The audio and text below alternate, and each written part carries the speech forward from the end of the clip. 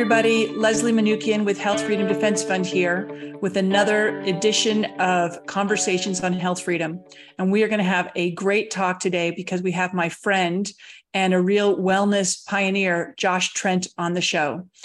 He's an amazing young man who's created a bunch of different kinds of businesses, pioneered breathing techniques, other ways to wellness, and has had a ton of interaction with a lot of experts in the last couple of years, something I really want to dig into with him. Josh, it's great to have you here. Welcome to the show. Leslie, it's so cool that I'm on the other side of the table. You've been on my podcast twice, and they were so popular, and so I'm hoping I can do justice to your platform. I'm sure you will, Josh. I think we'll have a really interesting discussion, but maybe less about the science and things like that and more about these issues that I try and talk about on Conversations on Health Freedom. I don't know every single thing that you do. I know that you are a seeker of truth, that you are a seeker of wellness, that you are on your path through finding your own truth and finding what works for you and expanding your own health and well-being. But can you share a little bit about what are your businesses? How can people find you? And what exactly you do in your mission? Yes. Well, I'm a human being, which first and foremost, we all share that. And I think that's easy to forget when the narrative makes us try to believe that that's real. So first and foremost, I'm human like y'all, but I'm an entrepreneur. I'm a father. I have a 1-year-old son.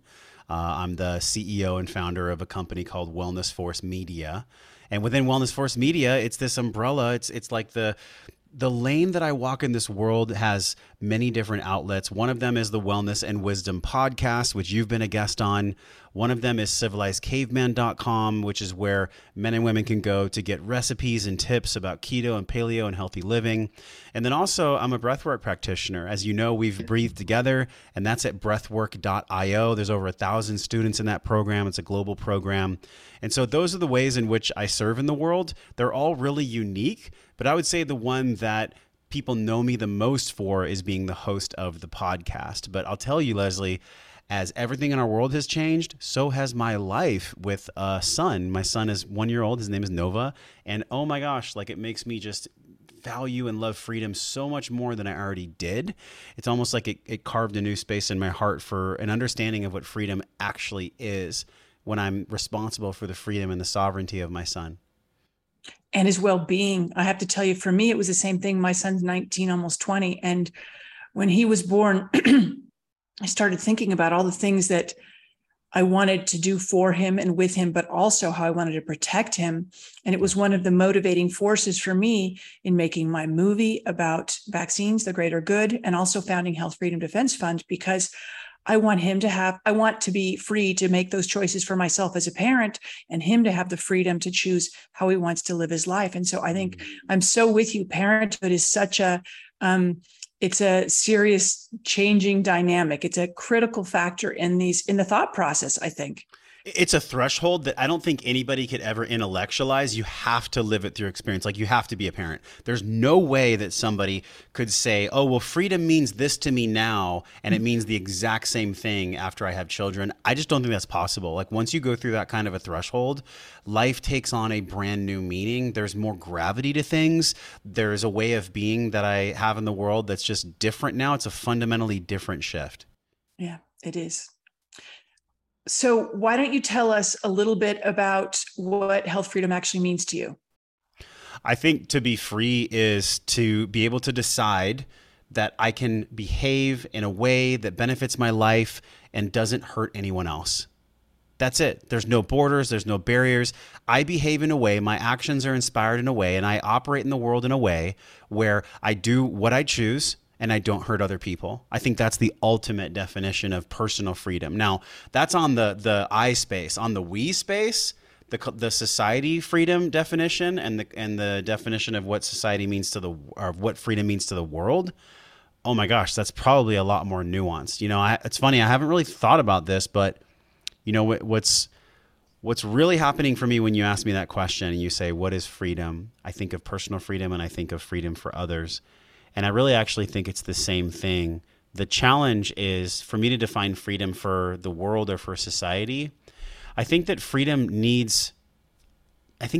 can't be expansive and that not everybody can be completely free about every single thing in the world. In other words, energy without borders tends to dissipate.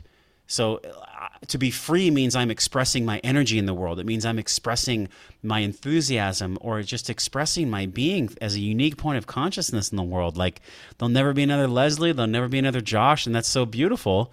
But at the same time, like, you and I can't do whatever we want when we want all the time. Otherwise, we would probably just be eating chocolate cake with like a needle in our arm and 500 pounds. You know, there's got to be some limits to freedom. So I think freedom has a few ingredients. I think one of them is discipline, and I think the other one is awareness, and then I think the last one is expression. So if we can combine those three things, those three ways of being, and also in a way that it doesn't hurt anyone else. You know, my actions don't physically, emotionally, mentally, spiritually, or financially hurt anyone else.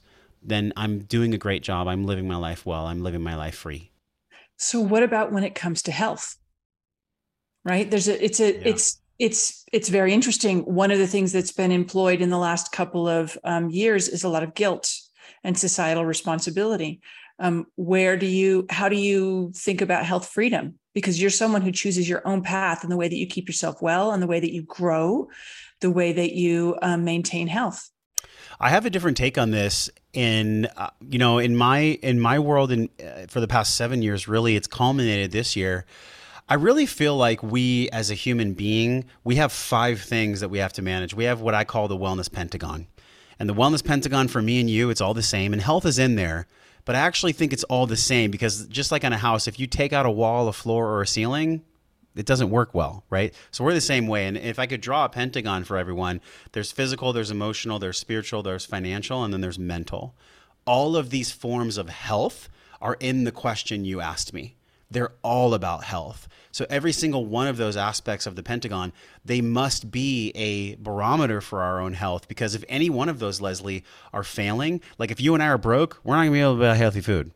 But if we have beautiful relationships and loving connection, but we're kind of like emotionally depressed or emotionally anxious, then we can have all the relationships in the world. But if we don't feel good in ourselves and we're not healthy within ourselves, then that's a beacon for change. That's a trigger that's really an invitation to be changed. So when I look at the word health, most people think physical health. Like, okay, what does it mean to have physical health freedom? Well, obviously, I have say over what goes in, on, or inside my body. Like that, I have say over all of that, and I get to choose from a sovereign place all the things that go in my lungs, on my skin, in my blood, everything. So that's like end stop, period, end stop. Mhm. Now, what I said before, though, with this pentagon, like there's many aspects to health, because if any one of those are lacking, they actually start to pull life force energy. They start to pull chi from the other aspects of ourself. That's such an important thing to understand. And I feel so often people think only about physical health, It's and they important, think but it's not only, the whole thing. no, it's not everything. And they Yeah. also only think about, many people in the health freedom movement are just about, well, I don't want to take this drug, or I don't want to take this injection, or I don't want to, I want to have access to supplements. And it's so much more than that, right? Because it's Yes. also I guess one of the things I'd say is I have this conversation with people all the time that, well, I'll just get an exemption, but that's upside down, right? Because if we're truly sovereign, if we're truly free, we don't have to ask anybody permission. We own our bodies, we own ourselves, and that's the way that it should be. And our Declaration of Independence says that our rights come from our Creator. It's just that our nation has really lost its way in the last couple hundred years. But it's such a critical component to, I think, unpack, is this idea of who owns us and who doesn't. And also that it's not just about whatever you physically put into your body, but how do you think? Are you being bombarded with negative messages in the media and all these things, right? If you live in a toxic family environment, it's so important to recognize that we are a composite of all these different factors in our life. Allow me to wax poetic for just a minute here. This is like a philosophical lens Wax. for me, Yeah. because, I think about the phrase in the Constitution, all men are created equal. Where were the women?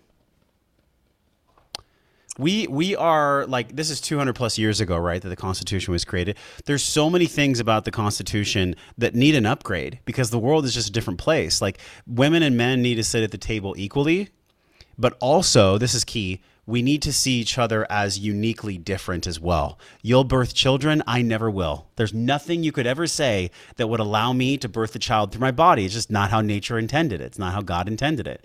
So there's unique differences that we must honor as men and women that have unique aspects of health and unique aspects of freedom. And there's also a way that we can all sit at this table of health freedom together and say, great, let's make the decisions as one. It's not that all men are created equal. It's that all human beings, all beings are created equal, men and women both. So that's the, But you don't, but do you think that people really interpret it that way? And I mean, I think it's really important to not look back with a lens, look through the socio-political, cultural lens that we have today, and value or judge the way that people were hundreds of years ago. And, our founding fathers were very, very clear that their women were behind them, right? They, it's just that it was a different time. I mean, that's what I'm saying. It was a totally different time. It was a different time. And so I don't take any umbrage at the fact that it says all men are created equal, because that's just the way that it was. And it's not like I'm not being treated equally. I don't feel that. I never had any experience.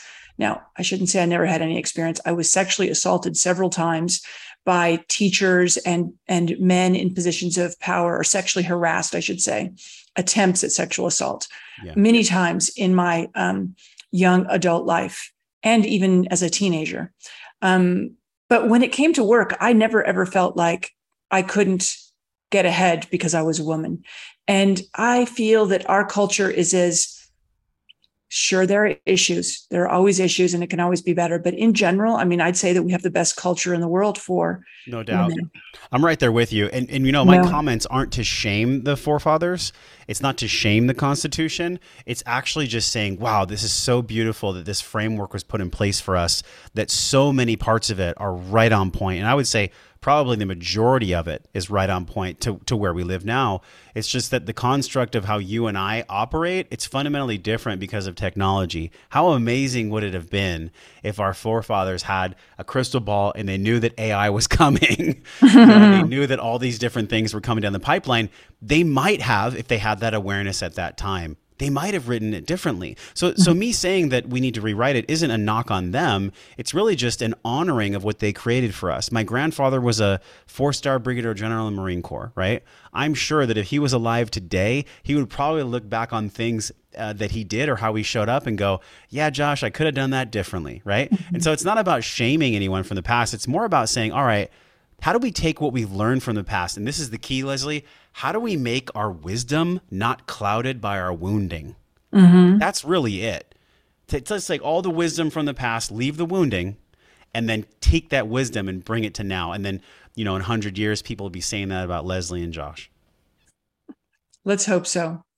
I guess I'm just saying, I don't feel any, that I've been slighted by the fact that they wrote it as, all men are created equal. I just think it was just customary at the time. Sure. And thankfully we've moved on. It's just like, I look at the Enlightenment, I look at John Locke and William Kant and these, brilliant men and brilliant thinkers who really helped formulate the idea that each and every individual life is important and that it's valuable in and of itself, them against the utilitarians who believe that the collective was more important than everybody, than any individual. And from my way of thinking, it's the golden rule. Do unto others as you would have them do unto you. But also, you can never, ever, ever help another by hurting another, right? If you hurt one, then you have hurt the group. And it's never kind. It's never ethical. It's never appropriate to hurt one individual in order to help the whole. And these were ideals that were discussed and really unpacked by these philosophers during the Enlightenment. And there was a lot of tension there. Now, they only talked about men, but what they were talking about was coming from the Dark Ages, coming from serfdom, coming from, all of these changes. And so I just think it's so that I think we need to be very careful that we don't judge them by all of the wisdom that we have today. That's all I'm saying. And that there's been so many leaps forward in the last 400 years. And I applaud them. And when it comes to our founders, our founding fathers, oh my gosh, I thank God for them every day, Josh, because we would be Canada or Australia or Germany right now, Yes. Italy, we would be in a very different position if it weren't for our founding fathers who had the genius to try and separate power between the federal government and the states. And so anyway, I just want to just say that I think it's important to not, judge them by our own lens through today. But I want Now, to ask you something. do you think that by me saying that we have an open invitation to change some of the language, do you feel that that's a judgment? No, but when they said all men are created equal, Yes. that should be changed. Sure, it could be, but it's like mankind versus humankind. If you're super sensitive to that, then you need to change it. But I don't really care that it's mankind. Well, I because you have mean, that understanding. Yeah. I think because of the landscape we're in, and I'm not a fan of this, like the gender dysphoria campaigns and people thinking they're girls when they're boys and vice versa. Like, I'm not saying we need to go that far with it. I believe that there's so much wisdom in the middle way, and it's not even mine to own. It's actually Lao Tzu. It's Carl Jung. It's Jordan Peterson. It's all the people that I respect. And they find this middle way, and that middle way changes through millennia. So 200 years ago, the middle way, I really do think that the forefathers did the best they possibly could. And we have a lot to be grateful for about that, for sure. But I just think that whether we change the verbiage or not, there's that middle way continues to shift for us as we move forward as humanity. mm-hmm. But I think a lot of the ideals are as important today as they were back then. And I Well, the wouldn't. Second Amendment is just as important, if not more. I But mean, that what is about like the First Amendment? the What First about Amendment as well. I mean, what all the about the amendments, but 10th? really, like that Second Amendment, like people don't realize that when we talk about freedom and health freedom, like I own an AR-15 and a 9mm, right? I've had training. Of course, I can get more training. I'm not that amazing of a shot, but I own the firearms not because I'm in fear, but because I know that by me exercising that right that was granted to me by my grandfather's service and so many people that came before him, that I'm actually part of history in that way, and I actually protect without violence, without hurting anyone else, my own freedom. Me owning a gun is actually me being free. I could go my whole life and never hurt anyone with that gun, and I would be 1,000 times more free because I had the ability to own it and the ability to use it. 100%. I just went to the shooting range with my husband last week. We have licenses. You can actually in Idaho, you can concealed carry. It's constitutional carry. There's no Amazing. permit or anything required. And I think But it's do you just have important. to like tell the officer like, "Hey, I'm concealing," or how do you do it if you get pulled over? I don't think you have to do anything. Amazing. Yeah, you can take Wow. it almost anywhere in the state of Idaho, and it's because it's your constitutional right. Yeah. And I think it should be. But anyway, I think that there's so much more in the Constitution and the Declaration of Independence. I mean, think about this. Okay, there is no other political system on the planet whose founding documents say that our rights come from our Creator. Hmm. No other one. And why is that so important? Because it means that no government can take them away, that they are yours by virtue of being born human. That's one of the most radical, revolutionary ideas ever conceived. And so, I mean, I just applaud them in what they did. I really do. I think, unfortunately, our statutory system and our judicial systems and our whole system has been really bastardized in the intervening 250 years. But what they came up with was brilliant. It was Yes. truly brilliant. At its core, and I find that there's always like some kind of atrophy and attrition in nature.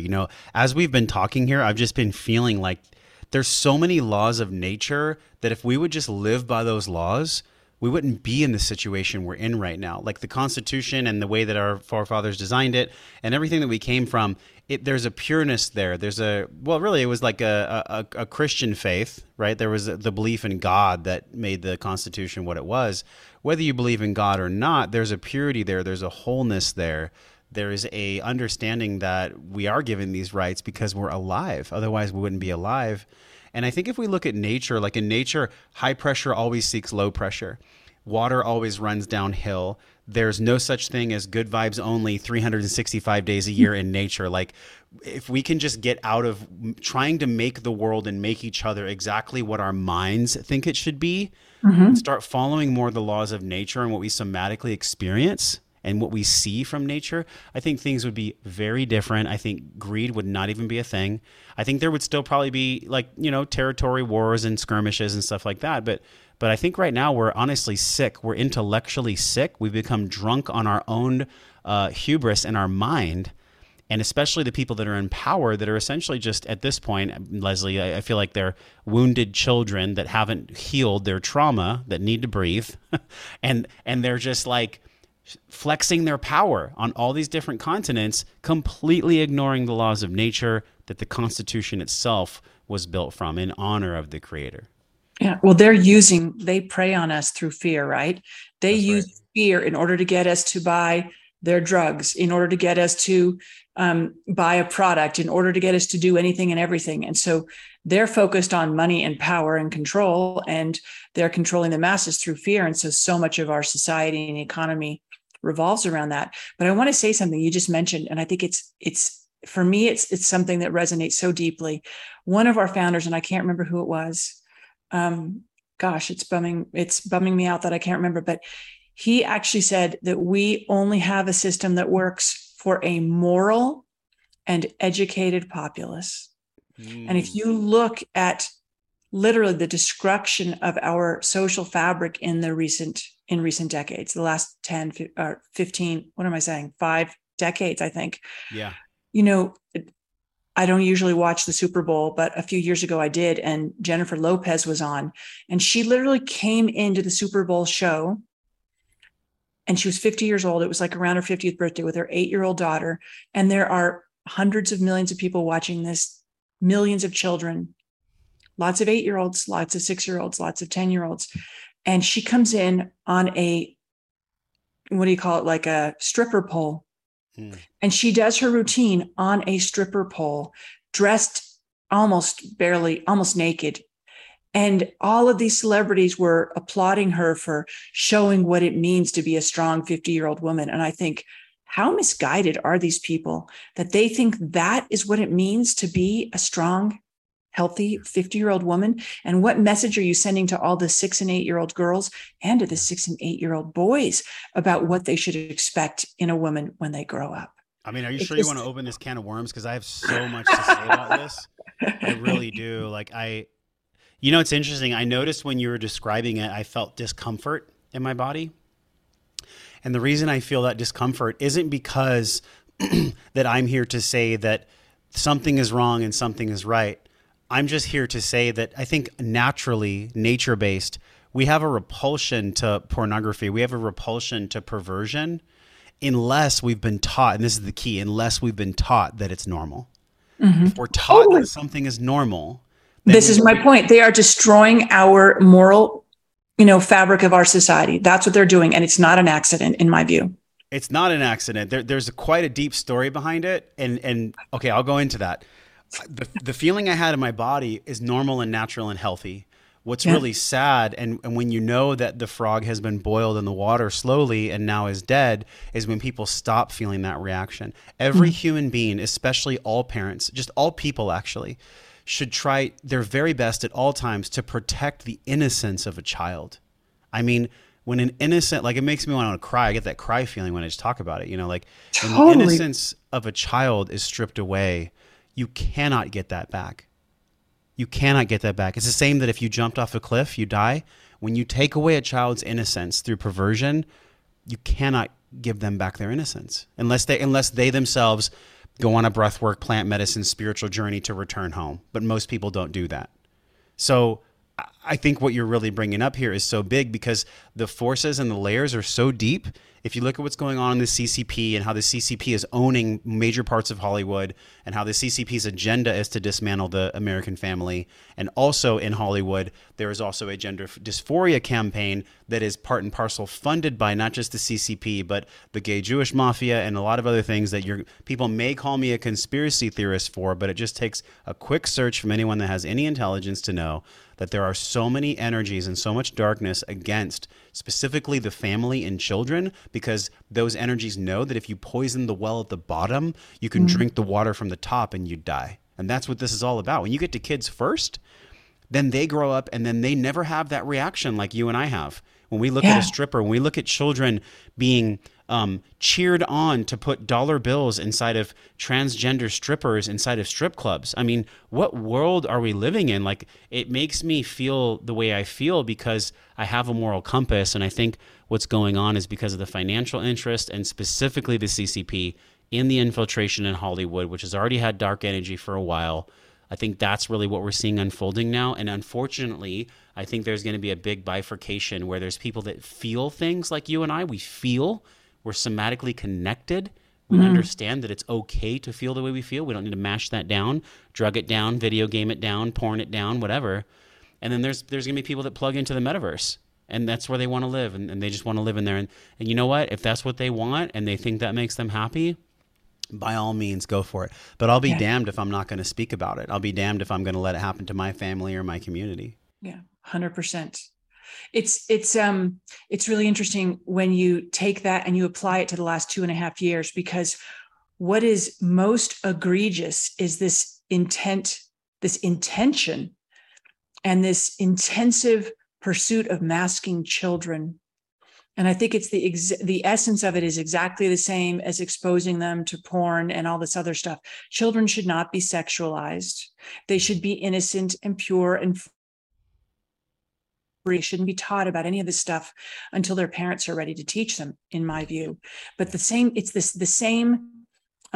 concept is at work with respect to masking these little kids, because those little kids become accustomed to them and then inured. They don't even know that it's a problem. It's normal for them. And those children who've been indoctrinated in that way are good servants for the rest of their lives. They will be compliant. They will submit to authority. They will do as they're told. And it is so insidious. It is truly heartbreaking. It's one of the motivations for me in doing what I do, because I'm so disgusted by what they are doing. And I've spoken out about it so much, and it horrifies me. I've spoken out to our local school to the point where I think I got really irritated the heck out of them a lot, but I don't really care, you know? But anyway, what do you think about the masks and these other things? I think it's just the same ideology being implemented on 2-year-olds as the sexualization. It's the same thing, same idea. Yeah, there's a phrase that's been, I don't know who actually's phrase it is, but it's been scripted by many authors over time, and it is never let a really challenging time go to waste. Never let a good crisis go to waste. Yeah, exactly. Rahm Emanuel said it, but it's actually so many people have said it. Winston Churchill said it. Yeah. So never let a challenging time, never let a good crisis go to waste. The crisis that we're in right now is a crisis of the mind. That's really what's happening. And I know you and I have heard this before, but I want everybody to just like really connect with their heart right now. The crisis of the mind isn't because we need to shame anyone or make anyone wrong. We actually just need to be humble and just take a knee and just admit, like, we've gone a wrong direction here as a society. But we don't want to do that because we're also swept up in the house of cards that we don't want to fall down, because all the dysbiosis is connected to one another. So the masks are just a symptom of a way deeper problem. Now, obviously, when you put a mask on a child, there's so much psychologically that's going on. We have, if you look at the polyvagal theory and Stephen Porges' work, we have all these micro muscles in our face. And when a child's not able to see the full musculature in someone's face, they're not able to practice safety and security mechanisms that are hardwired to their amygdala. So that's the first thing. We are literally robbing children of their primal need to make sure that from someone's face that they're safe. That right there should be enough.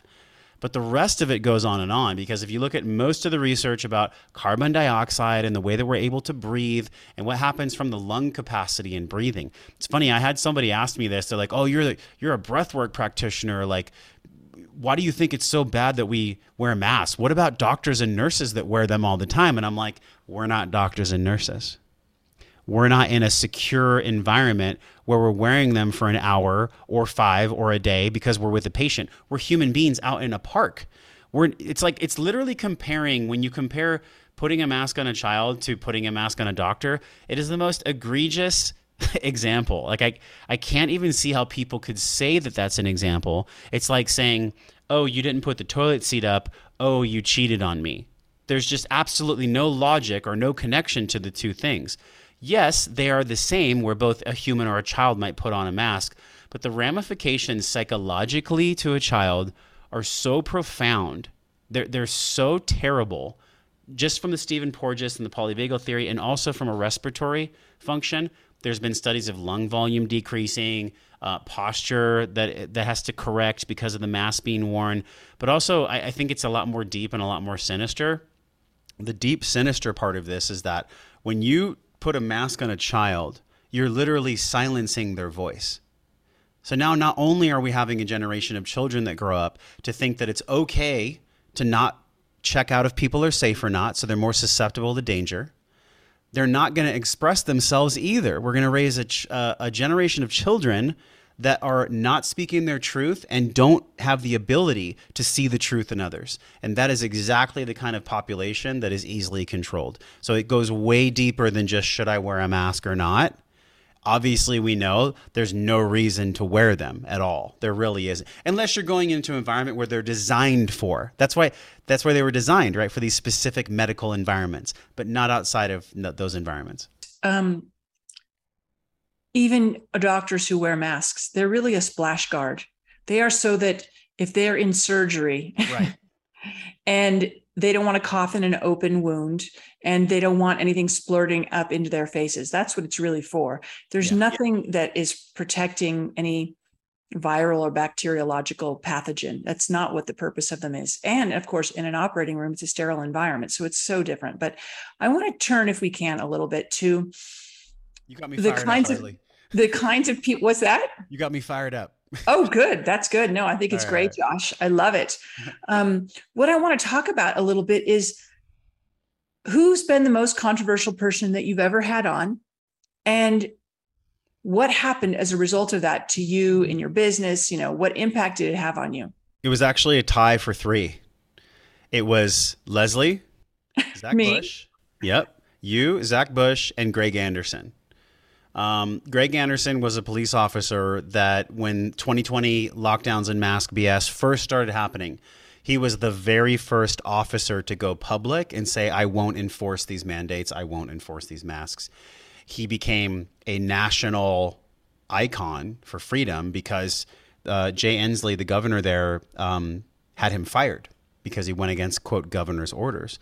But he became this voice for truth. And he's like this tatted guy. He's like an MMA officer, not the kind of like person who you would think would be a spokesperson for emotional intelligence. But he said something so profound that both you and Zach also said. He said, if you just take away all of what you're seeing and all of what's going on with the media, and you just take a breath and you just take a look of what's going on in your community, you can feel in your body that something's not right. And just that simplistic comment from a police officer, it speaks so much more on a megaphone than any research study that masks don't work or any research study about jabs.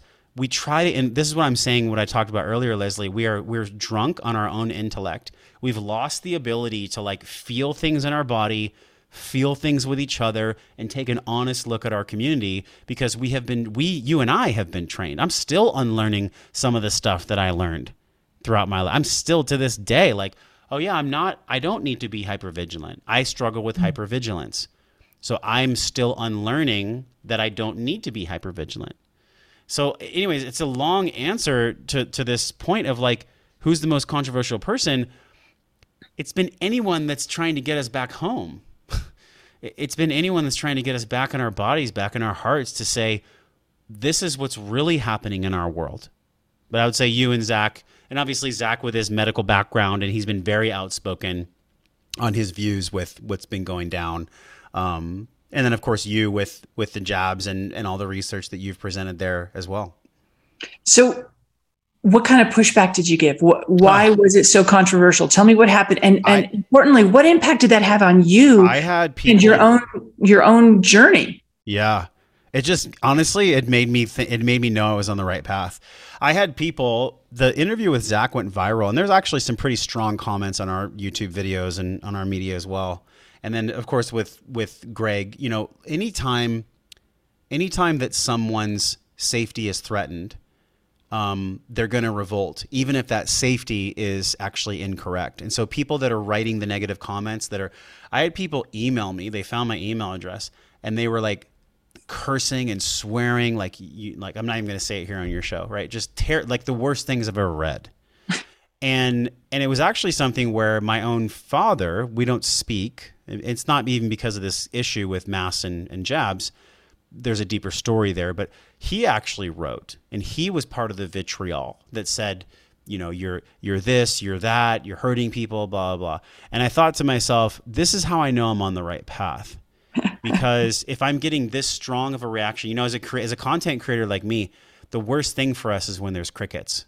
Mm-hmm. If there's no reaction at all, then you know that you need to rethink the authenticity or the heart message about what you're doing. And so I actually welcomed it. I mean, no, some of the things weren't easy to read. And we actually had to delete a lot of the profanity and whatnot. But it actually gave me more fuel for the fire because I was excited about it. I was like, okay, people are actually upset. Good. Let's be upset. Let's be upset then. Because from that upsettedness, there can then be some resolve. But if we don't talk about it, which is exactly what, quote, they, and when I say they, I mean the 5 oligopoly media companies that run everything on this planet, and then also the pharmaceutical, the agribusiness, and the medical trifecta that also run the world. All 3 of those industries are multi-mega billion trillion dollar industries. So their slant combined with the 5 companies from the media, it's not a conspiracy. You can actually go on Wikipedia right now and type in like who owns the media. They'll give you the 5 companies. And the same thing with the other 3, the trifecta I mentioned. So I for me, it didn't really bother me. I'm sure there was like a little bit of discomfort from time to time, but it didn't like make me stop. And if anything, it made me more excited to be honest. We did, however, have to be very specific in how we posted content because we were shadow banned so bad on YouTube. We used to get thousands and thousands of views on our YouTube channel. And now it's like a blip of what we used to get. And same thing on Facebook. Podcasting has been great because I've actually seen us grow on audio, but the rest of the channels, it's like good luck. So has it changed all of this the last 2.5 years and your experience with it? Has it changed your worldview at all? The most authentic answer I can give you that's not canned is absolutely it has. I mean, I wish I could sit here and say, nope, Leslie, it hasn't really bothered me at all. Or, you know, nope, not really. It's like I'm an HSP. I'm a highly sensitive person. And so being an entrepreneur and an HSP is already a lot. And so when I look at what's going on in our world and I really feel the pain and the suffering of what's happening for others, and I see, honestly, without judgment, the stupidity. And I say stupidity because I'm not being judgmental. I do think there are stupid people in this world. I do. And I think those stupid people breed, and I think they breed more stupid people. And I think the whole agenda here and really everything of what we've been talking about is to get people as stupid as possible so that they're not educated. Like you mentioned, one of the authors of the Constitution, right? If we're not educated and we're not morally sound, then we're not going to be able to take in information that has wisdom. And so, yeah, it bums me out. It makes me sad. I do experience waves of sadness at times. I do experience just waves of emotion about the collective world. I wish things were different. I'm doing my little part in the grand theater to make sure that I at least leave the planet knowing that I did all that I could to make it different.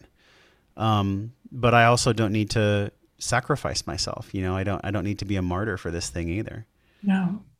What's really sad is that so much of this, the deterioration of our educational system and also literacy in the United States in particular is deliberate and a long-term agenda.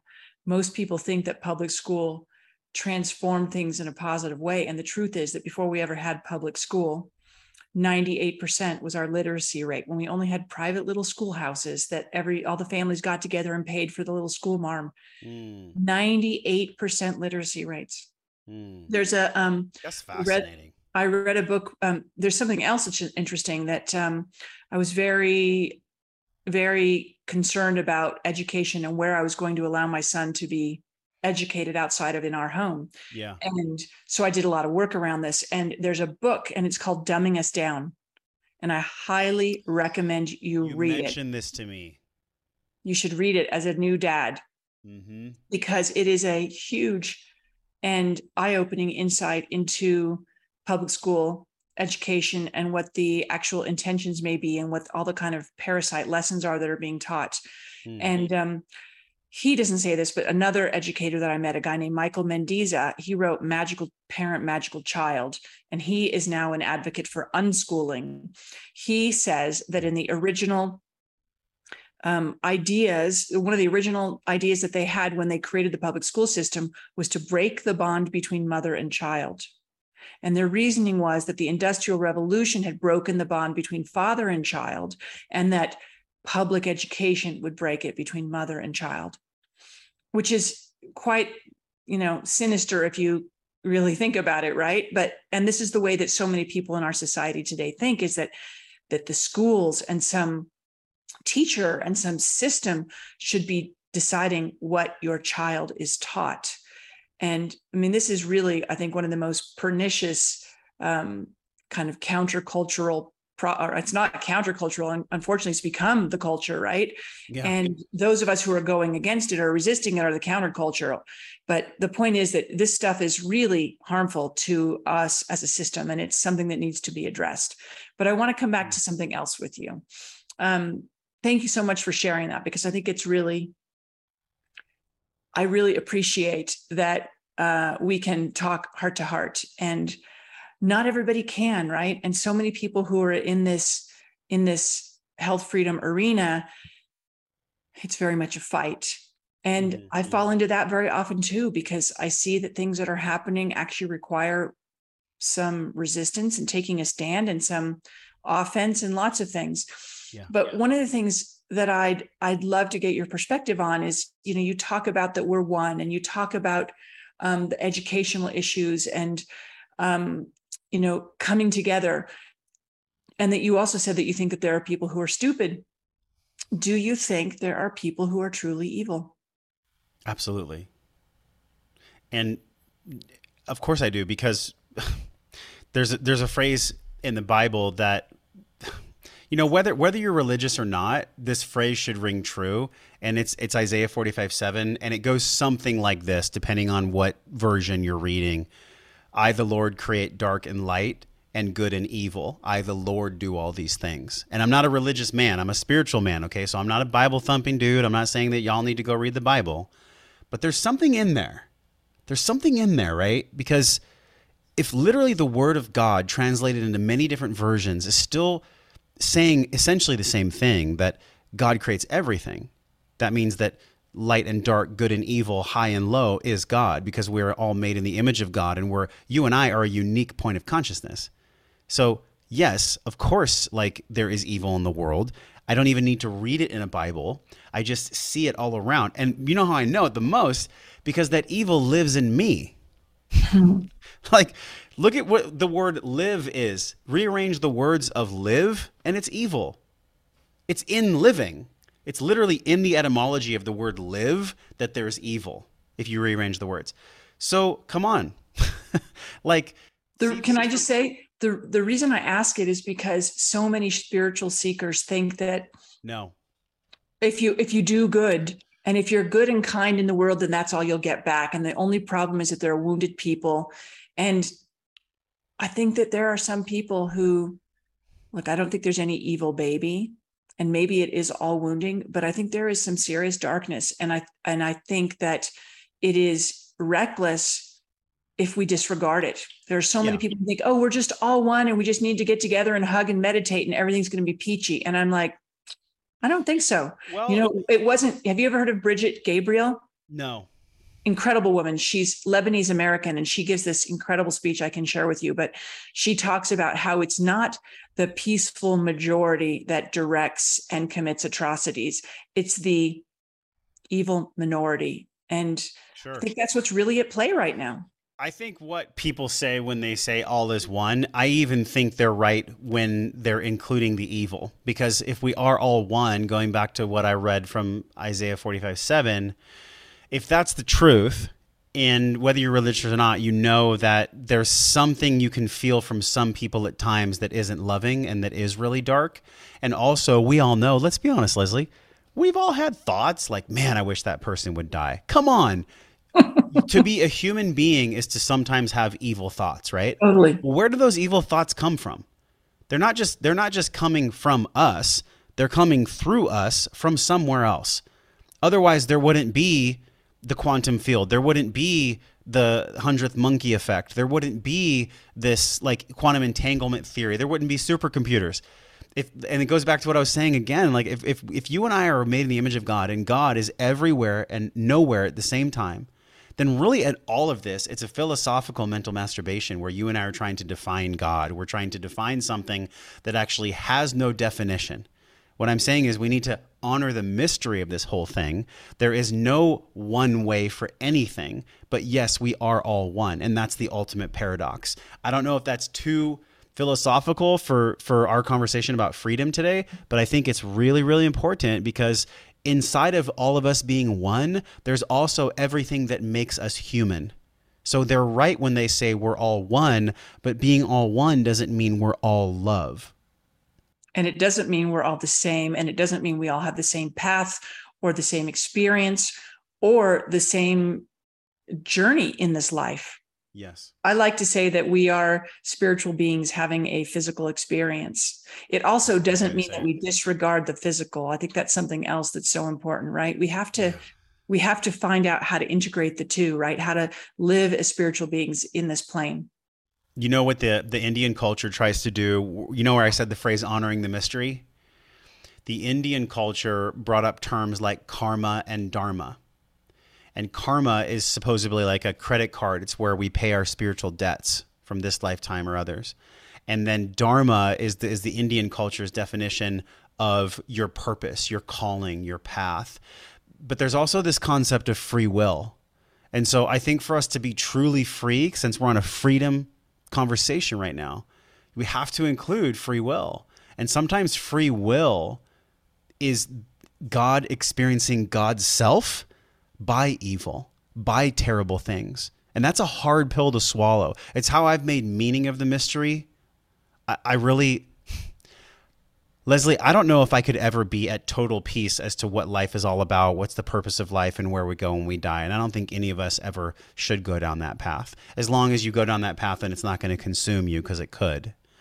But I will say that like the way I make meaning of the mystery of all of this is the only thing I can imagine is if God wanted something a certain way, then so it is. Otherwise, it wouldn't be. God wanted you and I to have this conversation. God is not a man or a woman. I think God is an energy that we try to put female and male archetypes on. But the love of God and the presence of God is so profound and so mysterious that at our very birthright, we are free. And also that means we are born with free will. And free will, it takes in the dark and the light, the love and the hate. It was very beautiful, Josh. And I couldn't agree with you more. Thank you. I think we should actually wrap it up there because that's such a great place to end. Let's be free, y'all. Yeah, let's be free. And maybe we can just say one thing. What would you encourage listeners, viewers to do in order to exercise their rights, become more free? What kinds of things do you advocate for, or would you advise that our audience try and implement in their own lives in order to live that freer life? I was doing it when you were speaking to me right now. So this is, we're doing a video and audio video interview. And I know that all of you can see, like in my face, there's no squinting. I'm not trying to hide. I'm not trying to be something I'm not. I'm just like, my face is relaxed. And when my face is relaxed, my jaw is relaxed. And when my jaw is relaxed, I can close my mouth. I can breathe through my nose. When I can breathe through my nose, I can breathe through my belly. When I can breathe through my belly, I can start shifting my nervous system. But there's a pathway there. It's like, I'm being real with you. I'm not trying to be something I'm not. My face is relaxed. My jaw is relaxed. My lips are relaxed. I'm breathing through my belly. That's what we can all practice. And I'm just as much a student on this as everyone else. When we see media or see something that triggers us, when we're dealing with a family member that's like triple masking their children and making them wear plastic bags on their hands, whenever we're seeing anything at all in this world that we know on a deep somatic level is a antithesis to freedom, the best possible thing we can do is just do a quick scan. And this comes with repetition. I'm not saying that it's going to happen right away, but over years, right? I would say probably 2 years. I think if you really practice just this one skill for 2 years, it could shift the way you live forever. And that is relax your face, relax your jaw, breathe through your nose with very loosely pursed lips, and breathe like a bellow. Breathe through your belly so your belly goes in and out. We talk about this at breathwork.io. That's the Breathe program. That's a 3-week journey that I guide all my students through, that I myself have done, and that so many people are giving me feedback on, that it really gets them out of that primal brain, that autonomic nervous system, sympathetic fight or flight, and of course, this is my own medicine, because I already shared that I have a hypervigilant tendency. And so that's my awareness to unravel that in my lifetime. So if I'm hypervigilant, then what is my medicine? It's for me to relax. It's for me to relax my face, my jaw, my lips, my breathing. And then from that place, I can really feel what's going on. And I think if we did that as a society, we wouldn't be on our phones or shopping or pornography or all these other things as much. I think they wouldn't be as intoxicating, because we're all just looking for that's what children want. Children just want to hold their parents and breathe. My son I was holding him today, and all he did, he just put his head on me and he was just breathing. And I'm just like,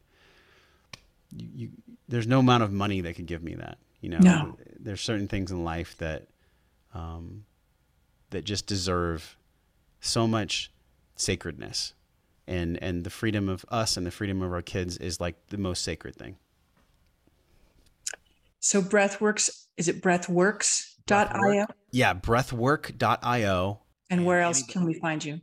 And then you can have the Wellness Wisdom podcast on dial on your phone. Speaking of the device that triggers us, there's a double-edged sword. Like, this device can help us too.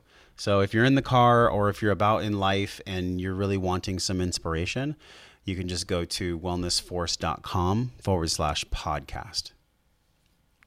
Awesome. Josh, thank you so very much for coming on the show with me today. It's been a real treat and a really fantastic conversation about some very important issues. I'm so glad that we got to share this. Me too. I'm giving you a digital hug right now. Okay, thank you for having me. Bye, y'all. Bye, everybody.